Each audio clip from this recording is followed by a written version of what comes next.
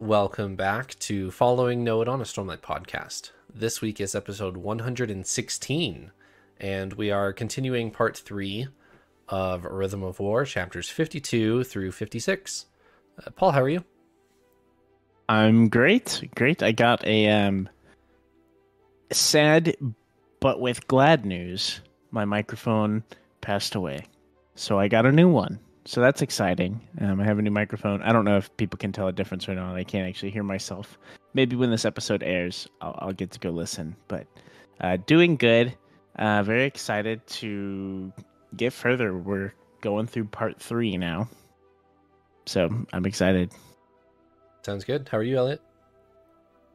Doing quite well also. I too am surprised by how fast we're going. It seems very strange to say when we're spending, 7 or 8 months reading a single book, but it seems like we're moving along faster than I thought we were going to, which is kind of fun. Yeah. Paul, who's on our mug before we get started with the episode? Our lovely mug this week is my apologies to any Italians out there. It's alla Genovese pesto is the name of the container, the mug. But and we have a longer name, so we're gonna have to do a spin here. We have a new surgeon, which is Sebastian, and my handwriting is really bad. So, as everyone knows, it's been like 50 or so episodes now, or however many. I don't know at this point. Sebastian is our new surgeon, and we're very appreciative of all of your support of our little podcast here. Just 2 years ago, we were just getting started, and here we are with Sebastian at our side. So, it's just great. Yeah. Thank you, Sebastian. I thought that was a candle when you first held it up, like one of those little really shallow candle things, but you just kept pulling it further into frame and it just kept getting taller. So that makes sense. I did a very thorough job of washing this, but there is the ever slightest hint of pesto still. So delicious, sort of. Not really. Better or worse than your Italian seasoning? I think better. Yeah, I think better. All right. Do you guys have 2 words to summarize episode 116? Start with Elliot. Indeed. And also, how was your week, Elliot? Did we ask that? I'm sorry. I thought you didn't ask him. I did. He asked me. I gave a short answer about how fast we're moving through the book. I'm sorry. I thought you just ignored how his week was doing, so I'm sorry. I tried to stand up for you, but looked like a fool instead. I appreciate it. I appreciate you looking out for me. I do also have 2 words, and they are little kiddos. Little kiddos. Paul? My 2 words are building up. All right. Let's use these 4 words and talk about Rhythm of War.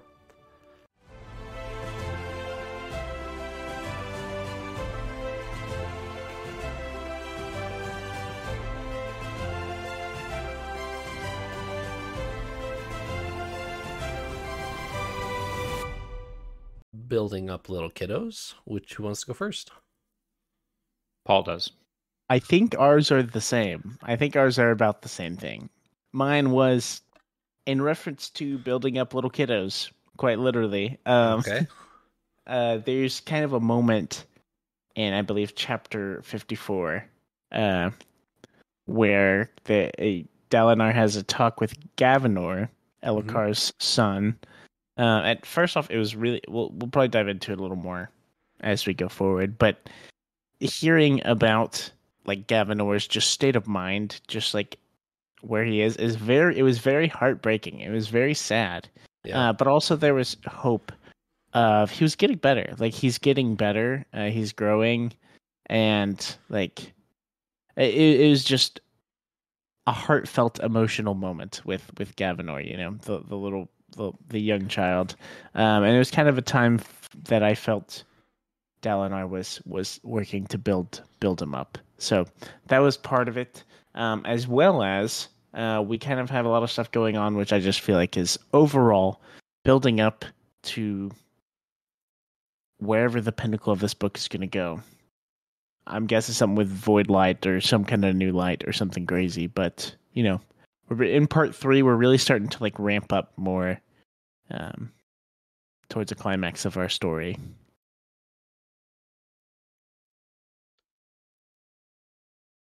I took a similar subject, but took it in a different direction. I did pick little kiddos for Gavinor, but then also for Kaladin's little brother, whose name I can never quite remember correctly. It's like Orodin or something like that. Yeah. Is that it? Yep. Okay.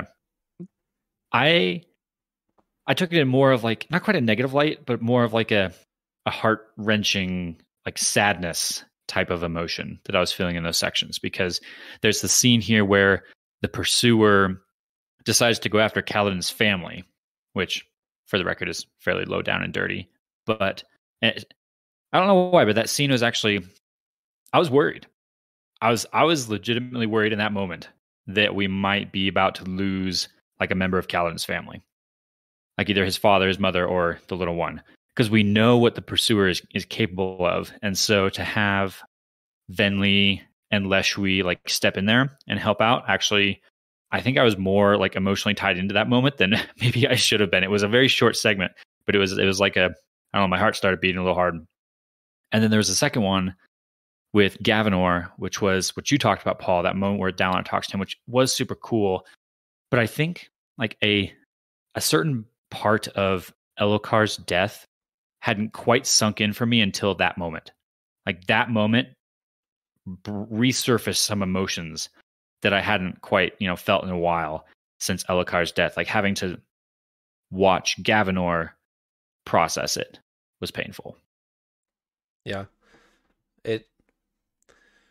Gavinor's a pretty unfortunate age for all of this to be happening, because he's barely old enough to comprehend what is happening, but not old enough to understand why and who is, right, like who all is behind this and everything like that. So he understands enough to understand that mommy killed daddy, like that's just that's just terrible. But yep. All right, let's talk about chapter 52. In chapter 52, we have a spell check. We haven't had a spell check in a little bit. We have an ardent lady. I don't know if she's an ardent. Somebody who's affiliated with Gavilar gifts Venli a sphere and talks to Venli in her language, which we can talk about in a little bit. But what is her name? We will be doing a spell check here. So, Elliot goes first for these? Paul can go first. It's fine. I think joking. So. Yeah, so joking. It's been a minute. It had me questioning myself there. I almost got you. Yes, I'll take a shot at pronouncing this name. Can't even pronounce. Not a good start. As soon as I read it, I figured, oh no, I'm gonna have to be saying this one. There's a few tricky letters in here, which I know I'm gonna stumble over, but as usual, I think I just gotta go for it. So, the name of this lady with all the rings on her hand is Axindweth. I just kind of have to like mush some of the syllables together and like Axindweth. Okay. Or something. That's a good reaction. Paul, what do you got for us? You can alter based on what he said. That's true. So I gave I wrote down my guess beforehand, like before we started recording, and I would just like to say that I heard this and was like, okay, I think this is one of those that's not too hard. I think I'm just oversimplifying. Like I'm gonna overcomplicate it. So I went very simplistic.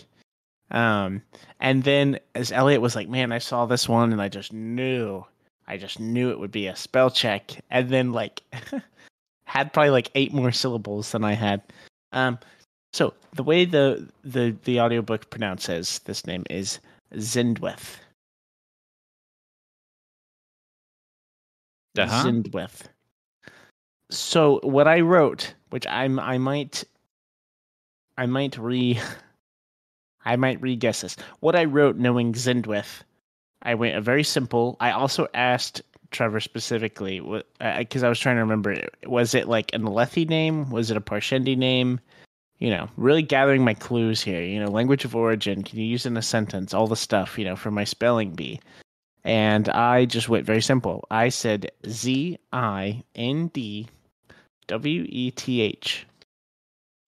You're very close. Mm-hmm.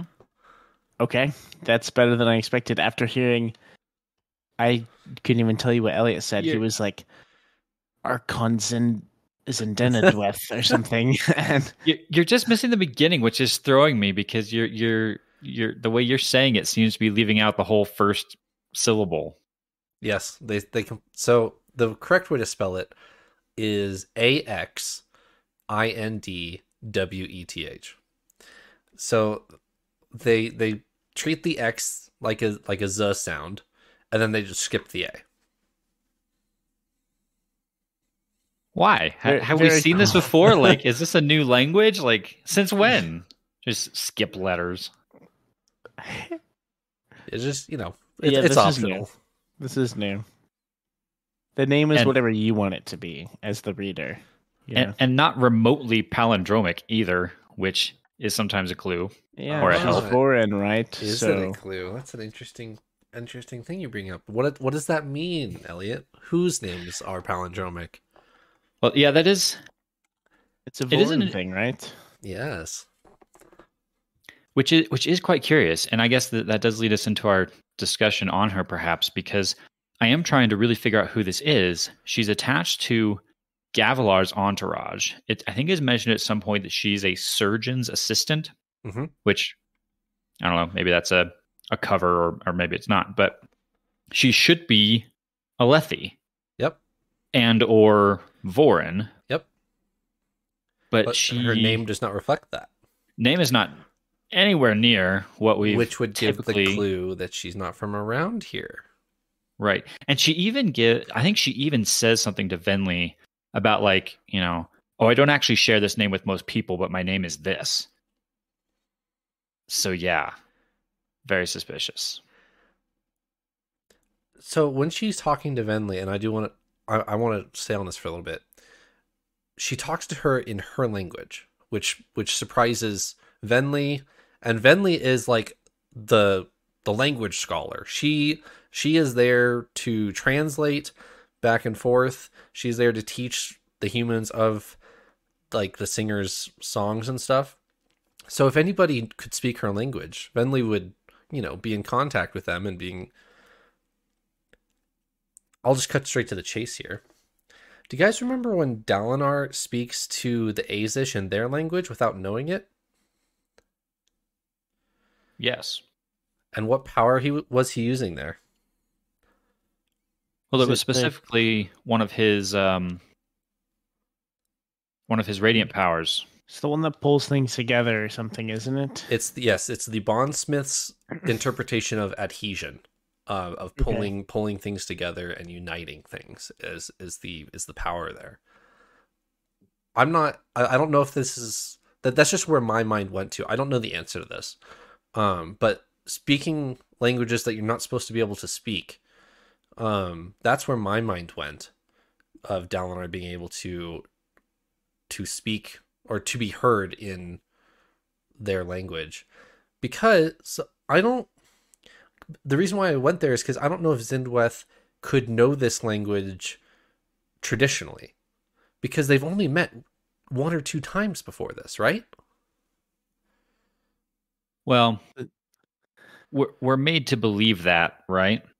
Uh-huh. But I think that's from the perspective of the Alethi. The Alethi have only met a handful of times here. Okay. But the fact that this person clearly knows way more than the Alethi know, and knows exactly what she's doing when she hands Venli this gemstone with the void spren in it. All of that leads me to point to more of this person knows a lot about listeners, right. Singers, even. And maybe even, more specifically, probably singers, maybe even knows like ancient singer language. And that's how she knows the listener language. Yeah, okay. I'll buy that. So, Trevor, I have a yes or no question for you. Did you? Maybe it's not a yes or no question. So I did you make the spell check for us to like notice and point out things, or solely innocently as oh, this is a funny name? No, the Or spell check was there more stemmed to it? from the Discord when some of our Discord members were looking forward to trying to listen to you spell that name. So that's where that came from. Okay. I But didn't know if it this just was your happened. It just happened to land on a particularly interesting character. okay. That's fair, and it could easily be both. But Sure. whenever Elliot pointed stuff out, I was like, "Ooh, okay," you know, Hmm.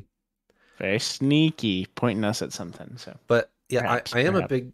I am happy that Elliot noticed that because that's a very Brandon Sanderson clue to drop is she's supposed to have a Vorin name, and you guys noticed that is this is not a Vorin name. That's supposed to tell you something, and I'm glad you caught that. I one parallel or guess perhaps that I might make is the only name I can draw a comparison with is actually Zeth. There's just kind of some sounds, some letters in there that might be similar to Zeth's name, which is Shin, as far as we know. Yep. So perhaps there's something going on there, which, I mean, we already know that the Shin know way more than everybody else. You know, they're apparently just over there sitting on all of the honor blades, you know, kind of stuff. So for them to have someone who knows the old language of the singers, I wouldn't be too surprised. I guess the only caveat against that I might think of is that they're very ethnically different. Yeah. They are noticeable in their appearance, and Right. we didn't get any sort of description of this person as pale and Shin looking. Right. But yeah, I'm curious. The language thing, interesting note though. I'm going to keep my eye on that because while I think there's other explanations there. That this would be fascinating if this language thing is some sort of ability, not just a knowledge. I wonder if she could have Ishar's blade.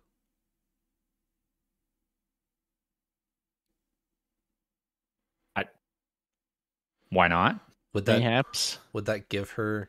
I assume so. I assume that would give her that power. It should, right? Yeah. As far as we know. Interesting. Although she wouldn't be able to just dismiss it, right? You can't dismiss honor blades, right?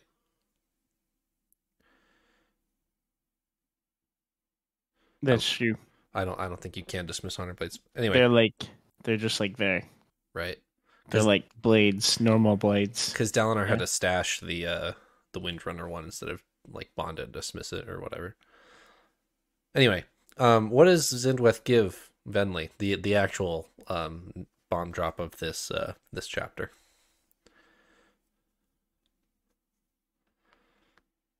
She gives her the she gives her a gemstone. Yeah.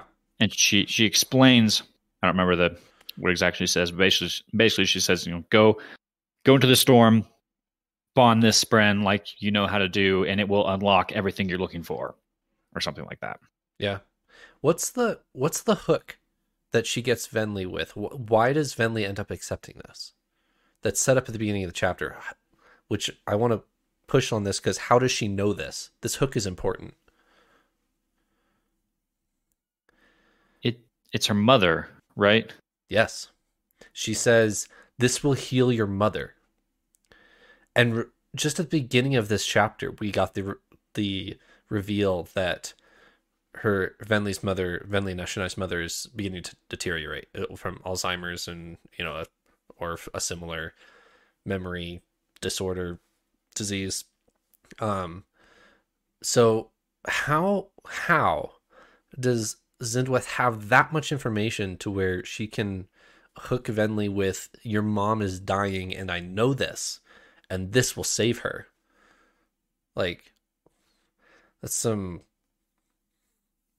Anakin getting tempted with the save your loved one's dark side stuff.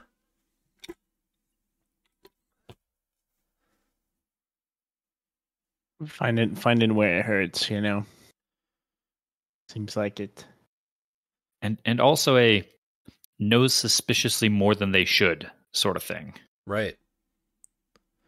But I can understand knowing a suspicious amount about like the listeners in general, or like, you know, how spheres work. That like there's enough ancient knowledge out there to where you can there's specific people who would know that. I can understand that. But to have insider information in the listeners, like her specific family, to know that her mother is beginning to suffer, like that's a fact that just Venli is beginning to accept herself. Like where is she getting that information? How many heralds have we accounted for? There's several that we don't really know much about, right? I mean, when it comes to like suspicious people popping up and doing random stuff that's maybe crazy, that's kind of where my mind goes. To answer your question, all of the guys are present and Shalosh is present and accounted for. 4 of the girls are missing. I'm missing one guy though in my count. I know we've seen Yezrian, we've seen Kalak, we've seen Taln, we've seen Nail, we've seen Ash. What did you say? Yezrian, Taln, Kalak. Yezrian, Taln, Kalak. Ishar. We've seen Ishar. Yeah, we know where he is. Yeah, you know where he is. He's the god king dude in Tukar who's leading his own army against the singers. Okay. He's kind of crazy though. Nothing new with our heralds. Right. The only one who didn't seem extremely crazy was Ash. Yeah. She definitely crazy. But a little less maybe. Fair. Mayhaps. Comparatively to the rest. Have we seen Kalak? We haven't really seen dialogue or any. I was going to say, have we seen him currently since? No, we just know he was in that like prologue. Right, but I'm just trying to think if we've seen him since then. I don't think so. Okay. Not that I know of. Yeah, we saw him in the prelude, obviously, and then we did see him in the prologue as well. Yes, the prologue to this book. Correct. But we haven't seen him since Gavilar's death. Okay, yeah. Yes. Got it. But anyway, Herald, question mark? Yeah, I could buy that.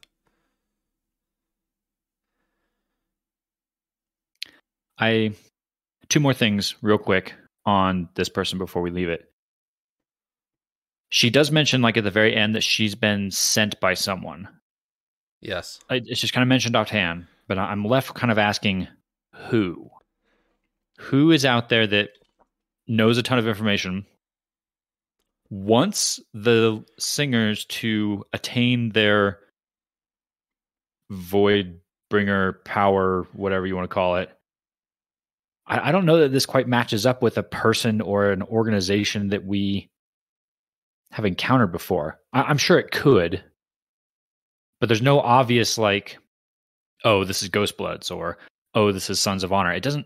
Well, none of those seem to quite fit. I would argue Sons of Honor is fairly obvious. Well, here's the thing: Sons of Honor is also Gavilar and Amaram, right? Right. So, which this person seems to be acting independent of them. She seems to know things that Gavilar is still trying to find out. Right. Gavilar is here trying to learn about the singers, not coming already having unlocked all the secrets. This person seems to have all the secrets. Right. So for that reason, I'm divorcing those two. Okay. Yeah. So I don't know. I'm curious. As usual.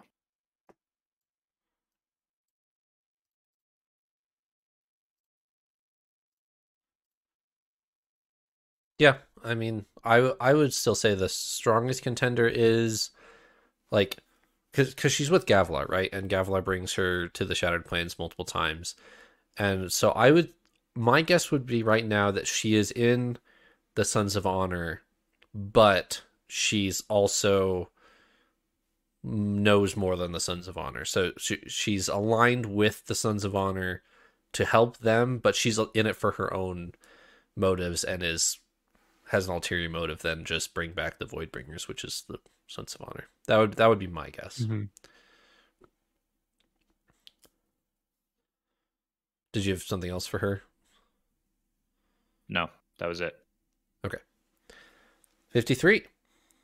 Present day Venli. Venli gets the reveal that Kaladin's awake. Kaladin's beating up singers up and down the tower. And she's talking to some messenger dude. I don't remember who she's talking to. But he's like, "Oh yeah, and we found his family, and we're going to kill him, or the pursuer is probably going to kill him or torture them or whatever." And Venli acts very quickly. You guys talked about this a little bit in your words, so I'll turn it over to you guys. What do you think? So I'm excited to actually see these Venli chapters unfold now. I feel like there's been a lot of waiting for Venli stuff to happen. To be honest, not in a bad way. It's just like we haven't seen a lot compared to our previous books with their quote themed character or main character. But there's a lot of this pressure with the Venli chapters is kind of, she is incognito. She's like kind of undercover, but not like kind of, I don't know. It almost feels like she's on neither side of this war. Right. If that makes sense. She's not like, I want to save the humans and join them. And she's not, I want to destroy the humans. Like, right. It's like she's somewhere in between. I feel like she's on the side of knowledge, way to go for Venli.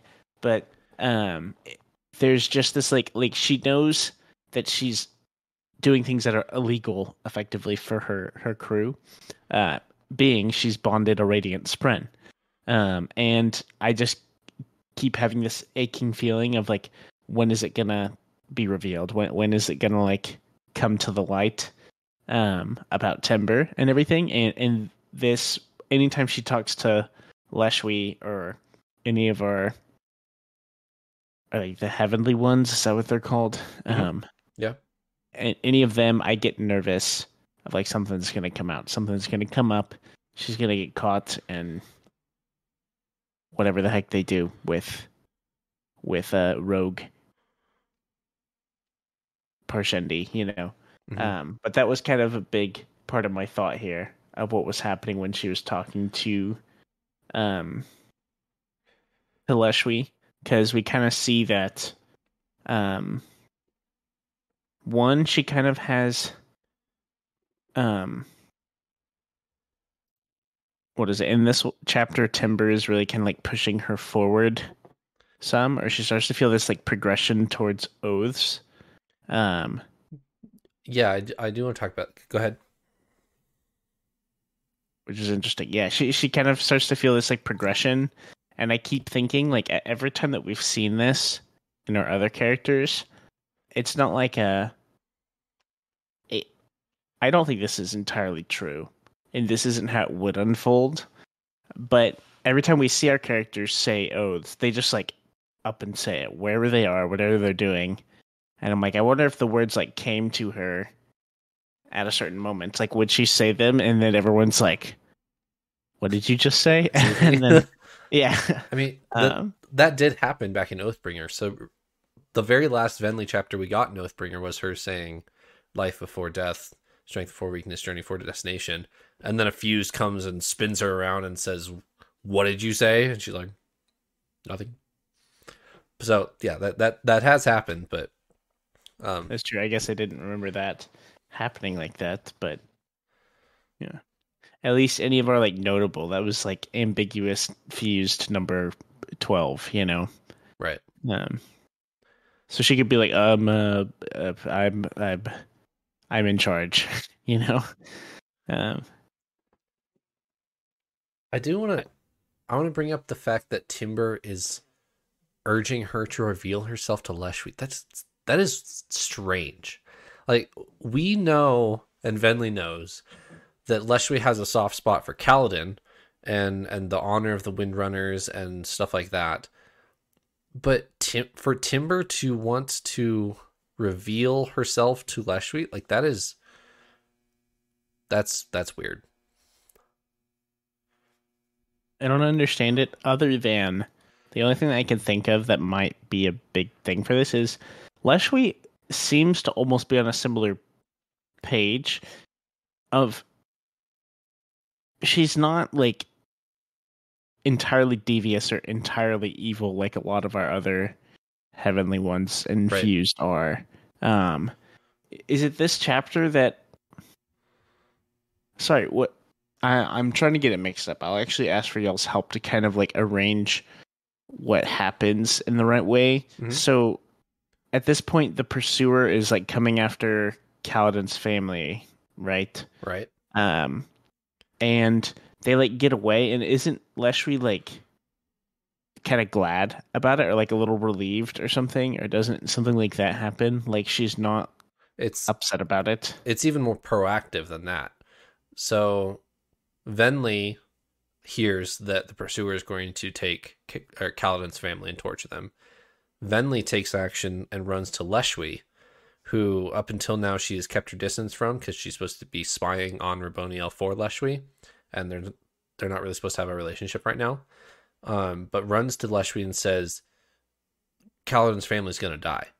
And Leshwi goes and actively hides them from the pursuer.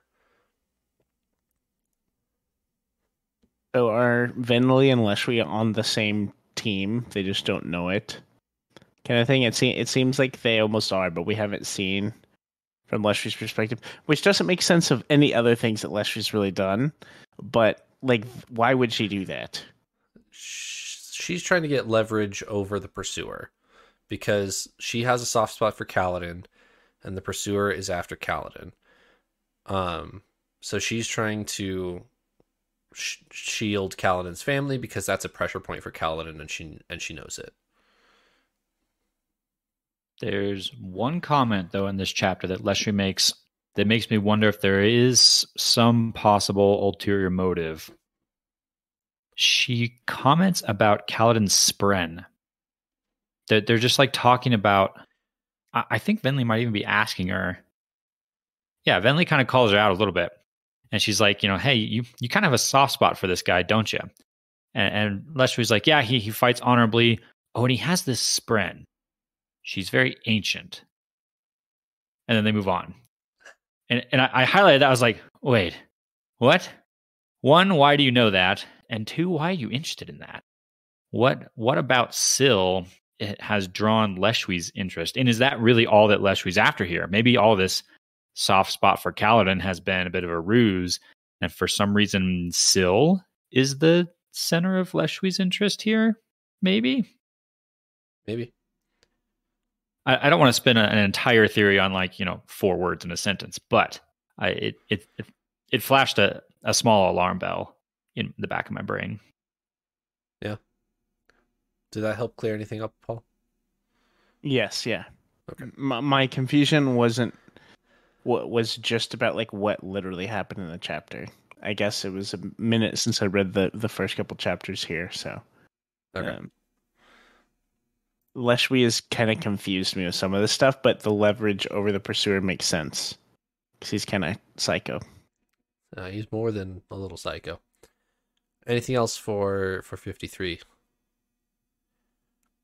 Just another offhand mention, something that Timber and Leshwi are thinking about. No, Timber and Venli are thinking about.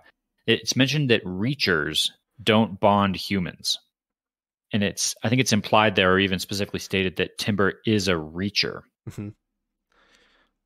Is this... I think we've come to this conclusion already that Venli is a will shaper.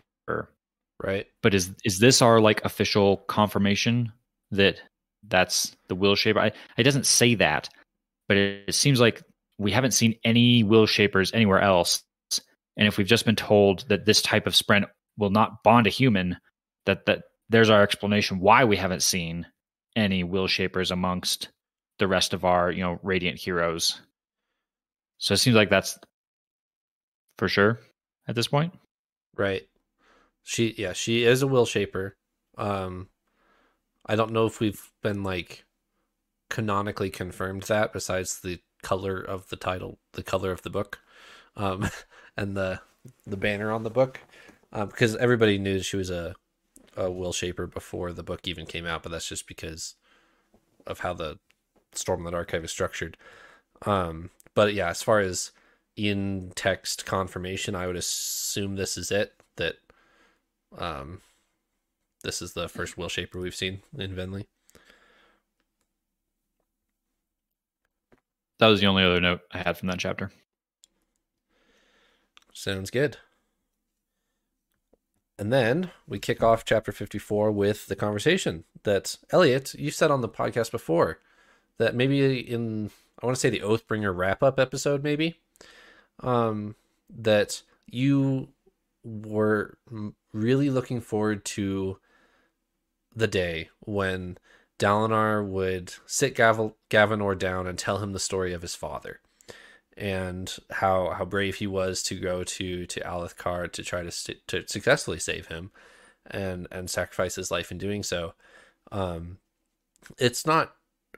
This conversation doesn't quite pan out like that, because Gavinor at the time was old enough to maybe understand what was all happening, maybe not why, but does understand the consequences of Elhokar's death and all that.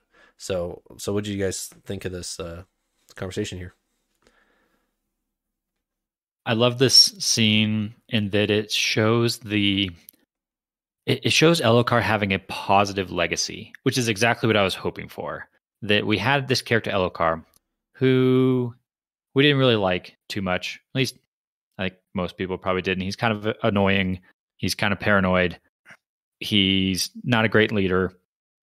But then he has this redeeming moment where he sacrifices himself for our heroes and for his son. And he speaks the words. It's this epic moment, but then he dies tragically. And the fear would be that the Elhokar we didn't like would continue to be kind of the legacy that he leaves. But what I was hoping for was this moment right here, that Dalinar can tell that story of the way Elhokar sacrificed himself, and he does that. You're right, and it comes off in just more of a sad way, because you're kind of just watching poor Gavinor try to process what's going on here, and just kind of feeling sad that his dad isn't there anymore and his mom's not there anymore either. But it's still, it was a positive sad. Inspiring sad? Is that a thing? Yeah, I would say inspiring sad. It's a good way to put it, because it was kind of his time to like step up and help the crew kind of thing, and then it's just made past tense right away. Yep.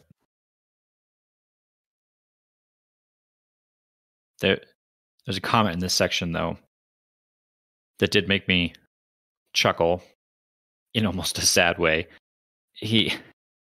Dalinar mentioned something about like, oh, he's awfully young to be out here on the battlefield, and yeah, some people don't like that, but then how else would a child learn the ways of war?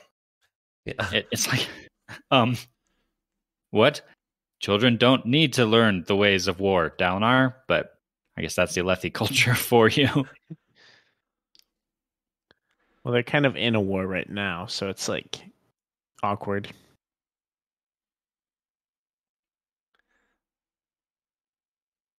And then the real substance of, well, the other substance of this chapter, I should say.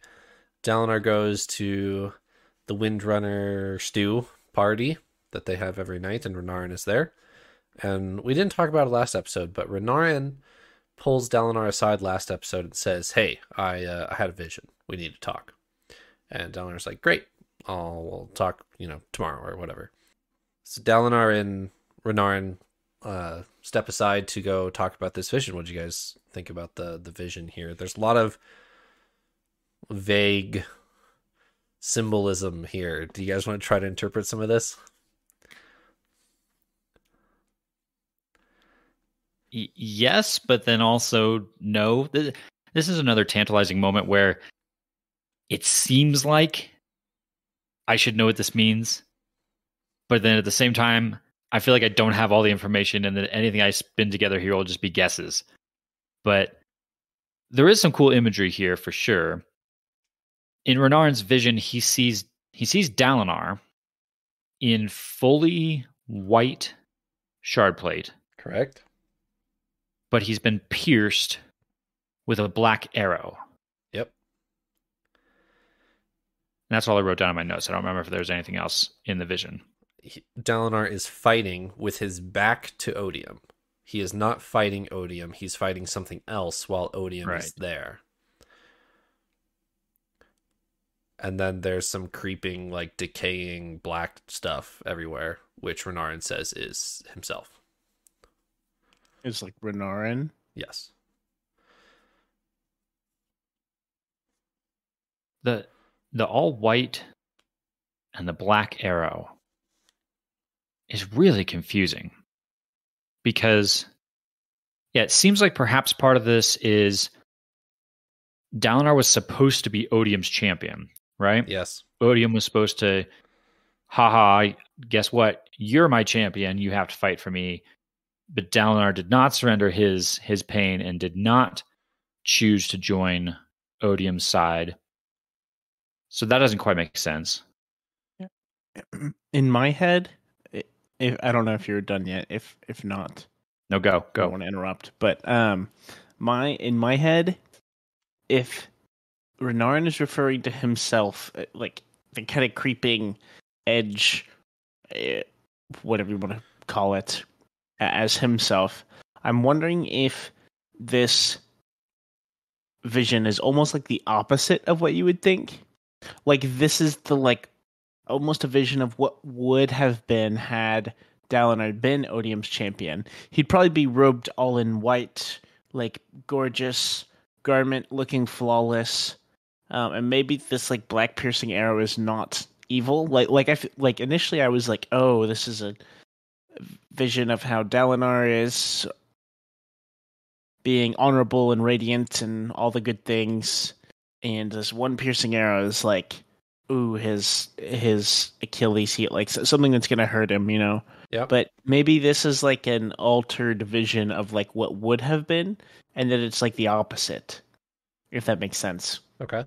Because I think of it like his back to Odium, it's almost like he's fighting for Odium, and if Renarin is referring to himself as this like creeped, crumbly edge or whatever kind of stuff, maybe that's not bad. I'm also thinking that, so we kind of learn in this part, which was my favorite part of this chapter, kind of how Odium can't really predict stuff with Renarin, because Renarin kind of has foresight into the future. And so because of that, he could alter complicated stuff there, but like he sees stuff in the future and therefore adjusts his actions. Right. Therefore, Odium can't really predict what he's going to do, what Renarin is going to do. So, and what confused me initially, go back to End of Oathbringer kind of thing, was why is it affecting people that are near Renarin? And it's because Renarin's actions would then in turn affect other people's actions around him. Because of this scene, he goes and talks to Dalinar, tells him about what he saw, and that alters what Dalinar does. Yes, exactly. Right. And because of that, Odium can't quite tell what's going to happen with people that are near to Renarin as well as Renarin himself. So, all that to say, that made me think that this creepiness stuff is like the physical embodiment of like almost that part where Odium can't see what he's doing. Unsure. I don't have anything really definitive there, but I'm just imagining Renarin as like literally kind of like a figurative force field for the people that he's near, like from Odium in a way like that.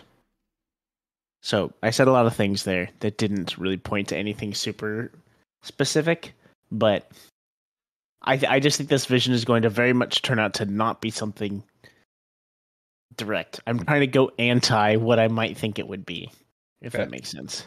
I have something to build on that, but go ahead, Elliot. I'll just say real fast. I'm tracking with all that actually, Paul. I follow all of your logic. It makes sense to me. The That's good. only no, you explained it well. That was a good interpretation, I think.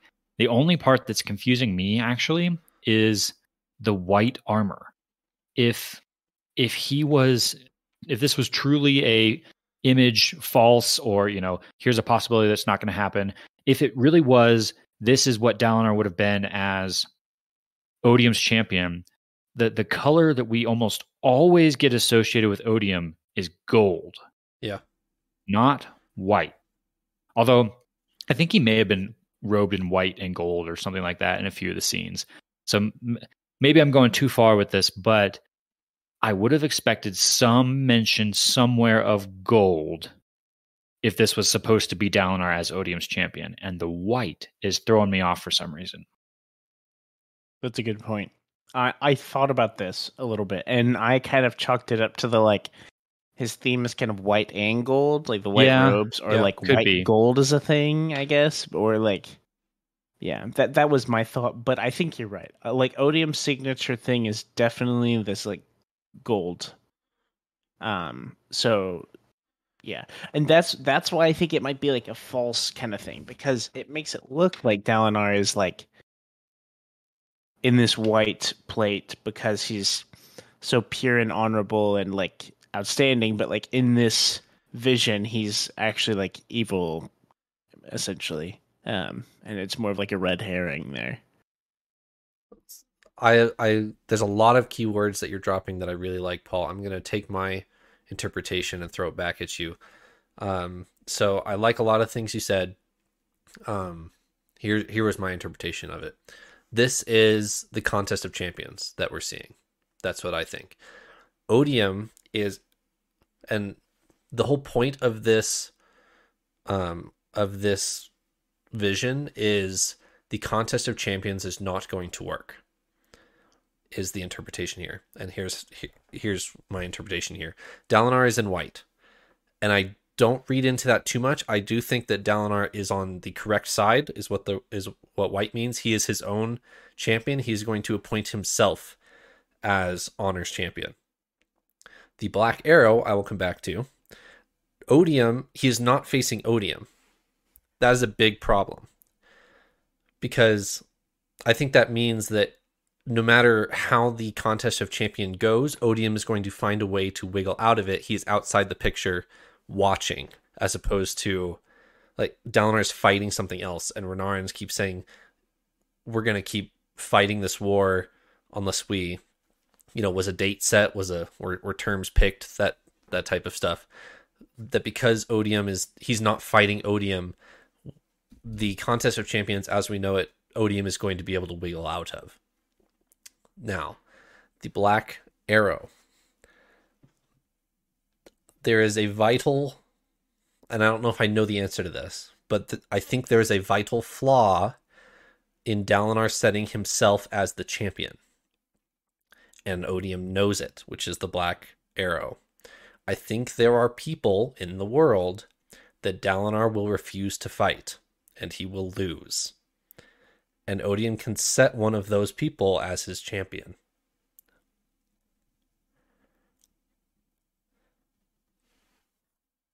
That's a good theory.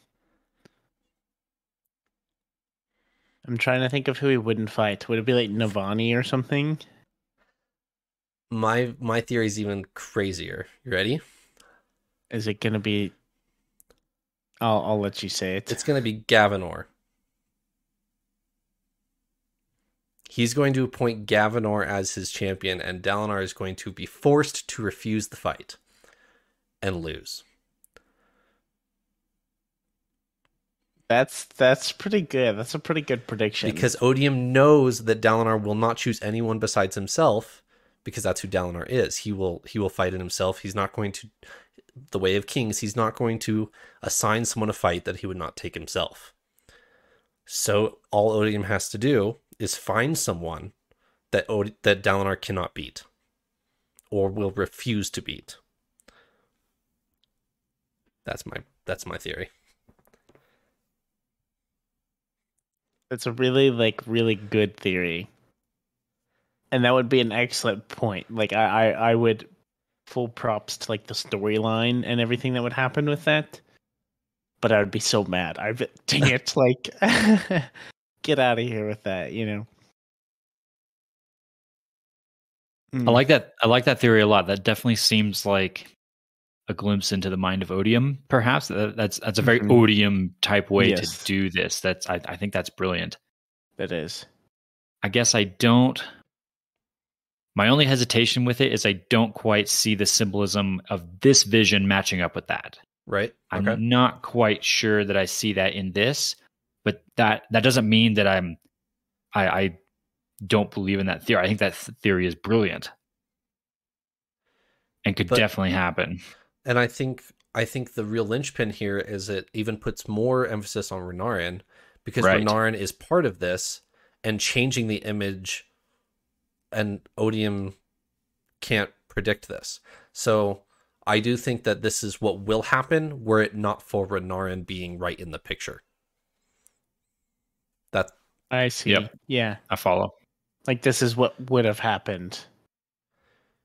But it could be subject to change because of Renarin. But Renarin is right there cracking the picture on the like the blackness on the well, you get it. Yes, yeah. Okay. That's pretty cool. I'm a fan of all this.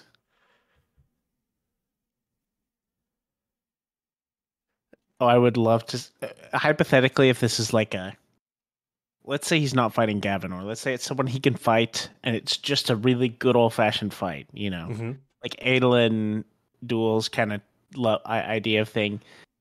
I'm imagining this as like an on-screen adaptation where you've like watched these movies or shows or whatever for so long, and then you get to the end and there's this like contest of champions, and Dalinar walks out in this like gleaming white, and just like, oh, that'd be so cool. That just I'm like picturing it so vividly in my head right now, and how he like pulls a shard blade out or just something like that, and just like, oh, the Stormfather finally agrees to be a shard blade for him, and he pulls out the storm blade, like oh my lightning gosh. Exactly. That'd be so sick. Oh, and he says he definitely would have some incredible quote, you know, like some just like jaw dropping quote. And it'd just be like, oh my goodness, everything ever. And the Dalinar score theme just swells to like the max you've ever, like full orchestra, you know, level. And the last time you heard it, that full orchestra was him charging down from the tower back in the first season. That's the last time you've heard it, like that full orchestra. Exactly. It like swoops in. Of course, there's the villain theme too, right? Like, I don't know. It would make way more sense for Kaladin to fight Moash, but in my head right now, that's who he would fight, is Moash or something. It would be like Odium's champion or something. The villain theme comes out, ooh, everyone boos, you know, and then and then he gets a sweet vengeance victory. Question is this book 4 scene we're talking about, or book 5 scene that we're talking about? That's a good question. If it works in the movie perfect way that I'm imagining, it would be like a book 5 scene of like this is kind of like almost kind of sort of like the final battle, or like a turning point, if anything. But like what I actually think is going to happen in our book story is, if this happens, that's a really good question. I don't think we're going to see this contest of champions in this book. Okay. So it 100% have to be it's the Sanderlanche. And I don't know exactly what the Sanderlanche will be right now. I think it's just going to be some crazy stuff with Venli and whatnot. But if it does happen, then it's going to be he's fighting Gavin, or someone that he will refuse to fight, and it's anticlimactic, right? In that sense.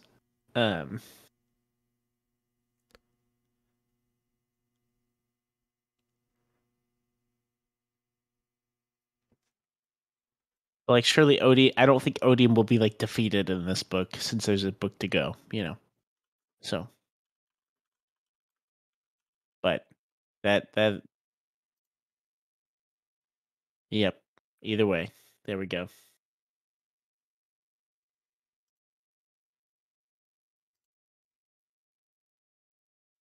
You guys want to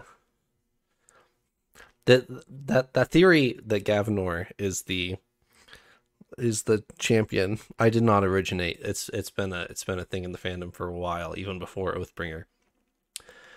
You guys want to know where that comes from? Before Oathbringer? Oh yeah. I'm about to blow your mind. You ready? Like before Oathbringer was released? Oh yeah. You ready? Like in Words of Radiance? Words of Radiance, here is a death rattle that you get in an epigraph. I hold the suckling child in my hands, a knife at his throat, and know that all who live wish me to let the blade slip, spill its blood upon the ground over my hands, and with it gain us further breath to draw.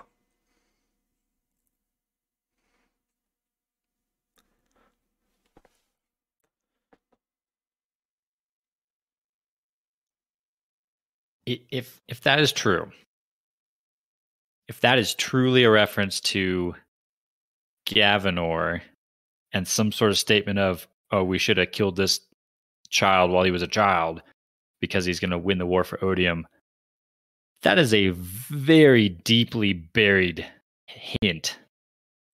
I am impressed at y'all Cosmere fans for digging that up and making that connection. That seems far-fetched in my mind, but if it's true, then brilliant, I suppose. And you said that was one of the death rattles, right? Correct, from an epigraph. I still don't. And that's like one of the death rattles from Taravangian's like camp. Yep. Okay. I don't know what to do with it because of that. And do you guys know, but I'll just remind you, where did the death rattles come from? What causes death rattles? There's an unmade that causes death rattles. The name of which is Molak. Is Molak the one? Yeah, one of the I don't know which one it is, but one of the unmade has to be present while someone dies, and then they see a glimpse of the future and say 2 lines of cryptic text and then die. Dang it.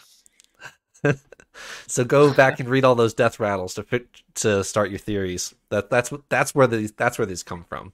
Those end of book 5, all those theories. That's where these come from, is those death rattles.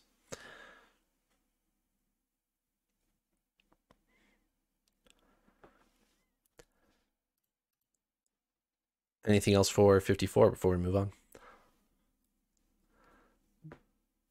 There is the discussion. There is a discussion that Renarin kind of jumps into, which is, do we need more Radiance with corrupted Spren?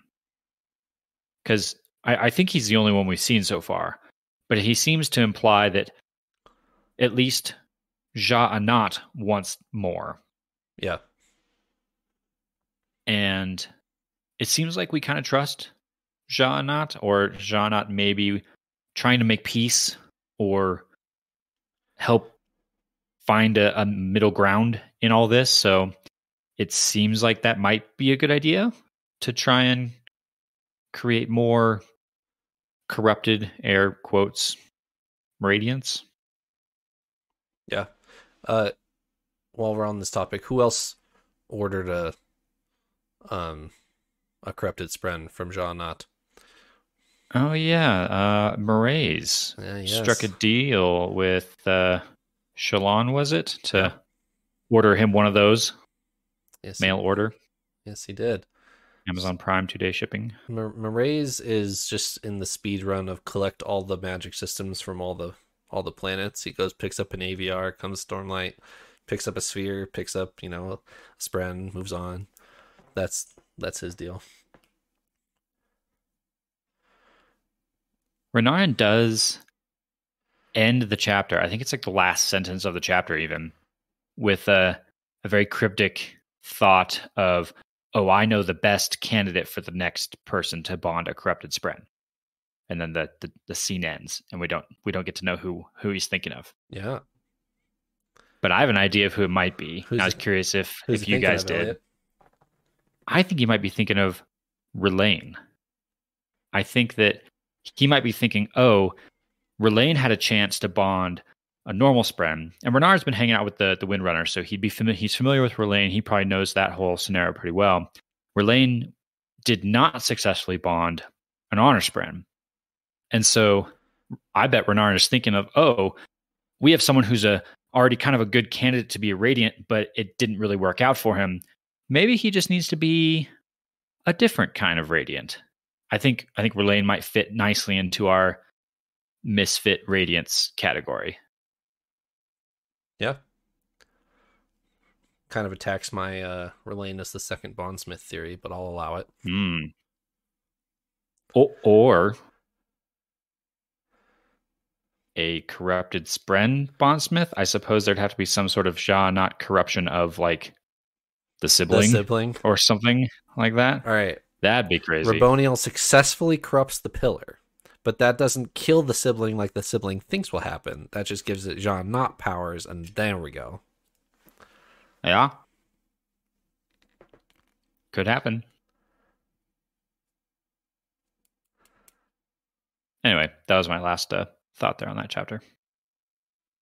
Sounds good. 55, we're back to Kaladin. Kaladin is treating Teft in the room. He successfully snuck back from the infirmary where he got his broth and his clothes and stuff like that. Comes back, and who finds him?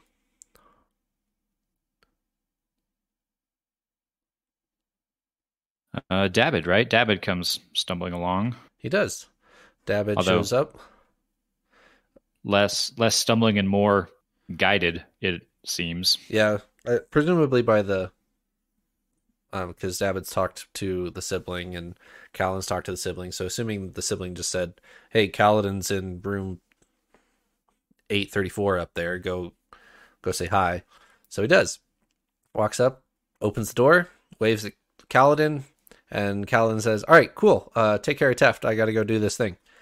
So that's where we leave them. This lets Kaladin not have to return to the room every 12 hours or so to feed Teft. He's free to explore the tower, defend Navani if it comes to that type of thing. He can let himself get captured without it being a death sentence for Teft here. So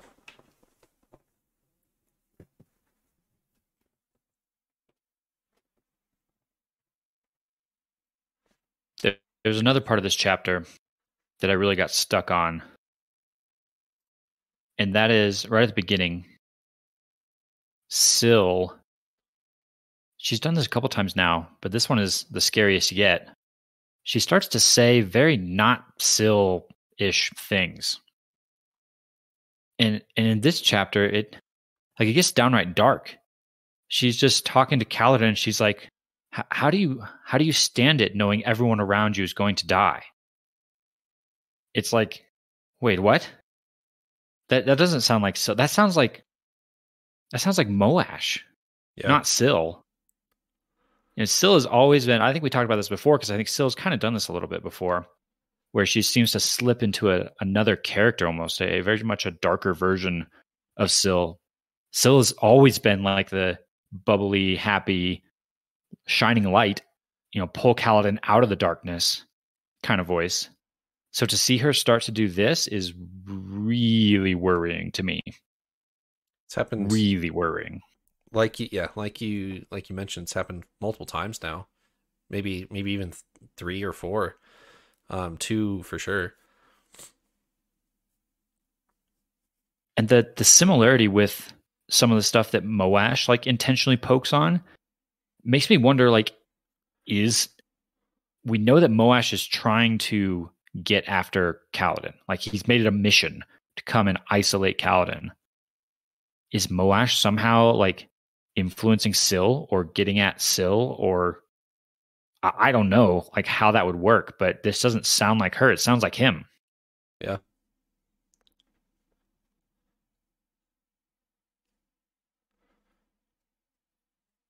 I'm I I need to say this with a disclaimer, but I'm kind of excited to see Moash again. Oh no. Only for literally just for story purposes, because I want to see, like, I don't want him to keep messing with Kaladin and stuff. Like, I'm ready for the like sweet vengeance, you know. But like, I feel like that's ways off. You know, I don't think that's going to happen yet.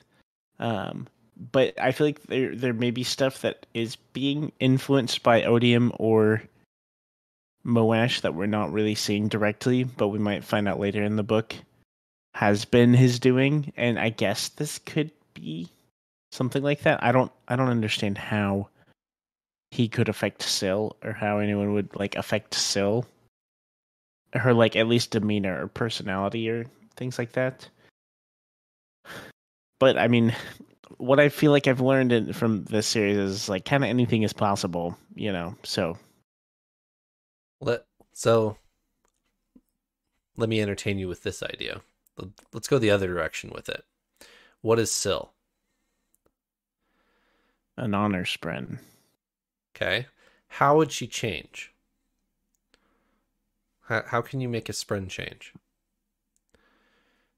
Or like the Nile bond Okay. kind of thing, like how she is with Kaladin, or is it tied to honor?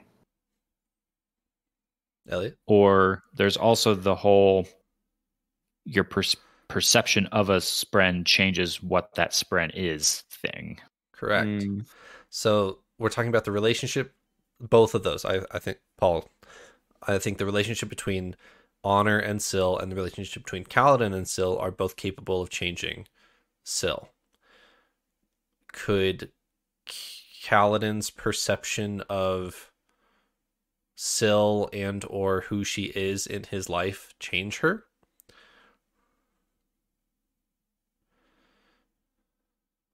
The answer would seem to be yes, because we've seen examples of how at least the lesser type spren, like a flame spren, can be very specifically changed. Right.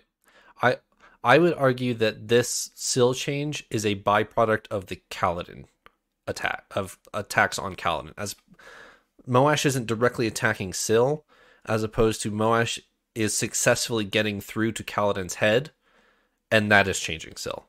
So this is the symptom, Correct, of the Moash disease. Right. So it's highlighting the severity of Kaladin's mental headspace right now, and how successful Moash and Odium are being here. Okay, I follow. Yeah, that is true, and I guess I forget about that as a factor, specifically with high spren. Like our high spren, I feel like, I don't know. I can't think of a specific example, but I definitely feel like there's times where our characters have a lot of perceptions of their spren, like their high spren, Mm-hmm. and I feel like it doesn't influence in the same way that we see with a normal, like whatever, flame spren or something, you know. But Yeah. but I mean that they still follow some spren rules, you know. Like, does that also mean that like whenever Syl appears as like a fully grown, like a full size woman and stuff like that, is Kaladin picturing her in that way, like imagining her in that way, or if someone else? Yeah, I feel like with high spren it's different in my head, but No, I agree. But you could also make the argument that when Syl becomes, her true form or whatever, of full size, Kaladin's about to have an honor moment, like he's about to say an ideal. That's true. It goes like hand in hand kind of thing.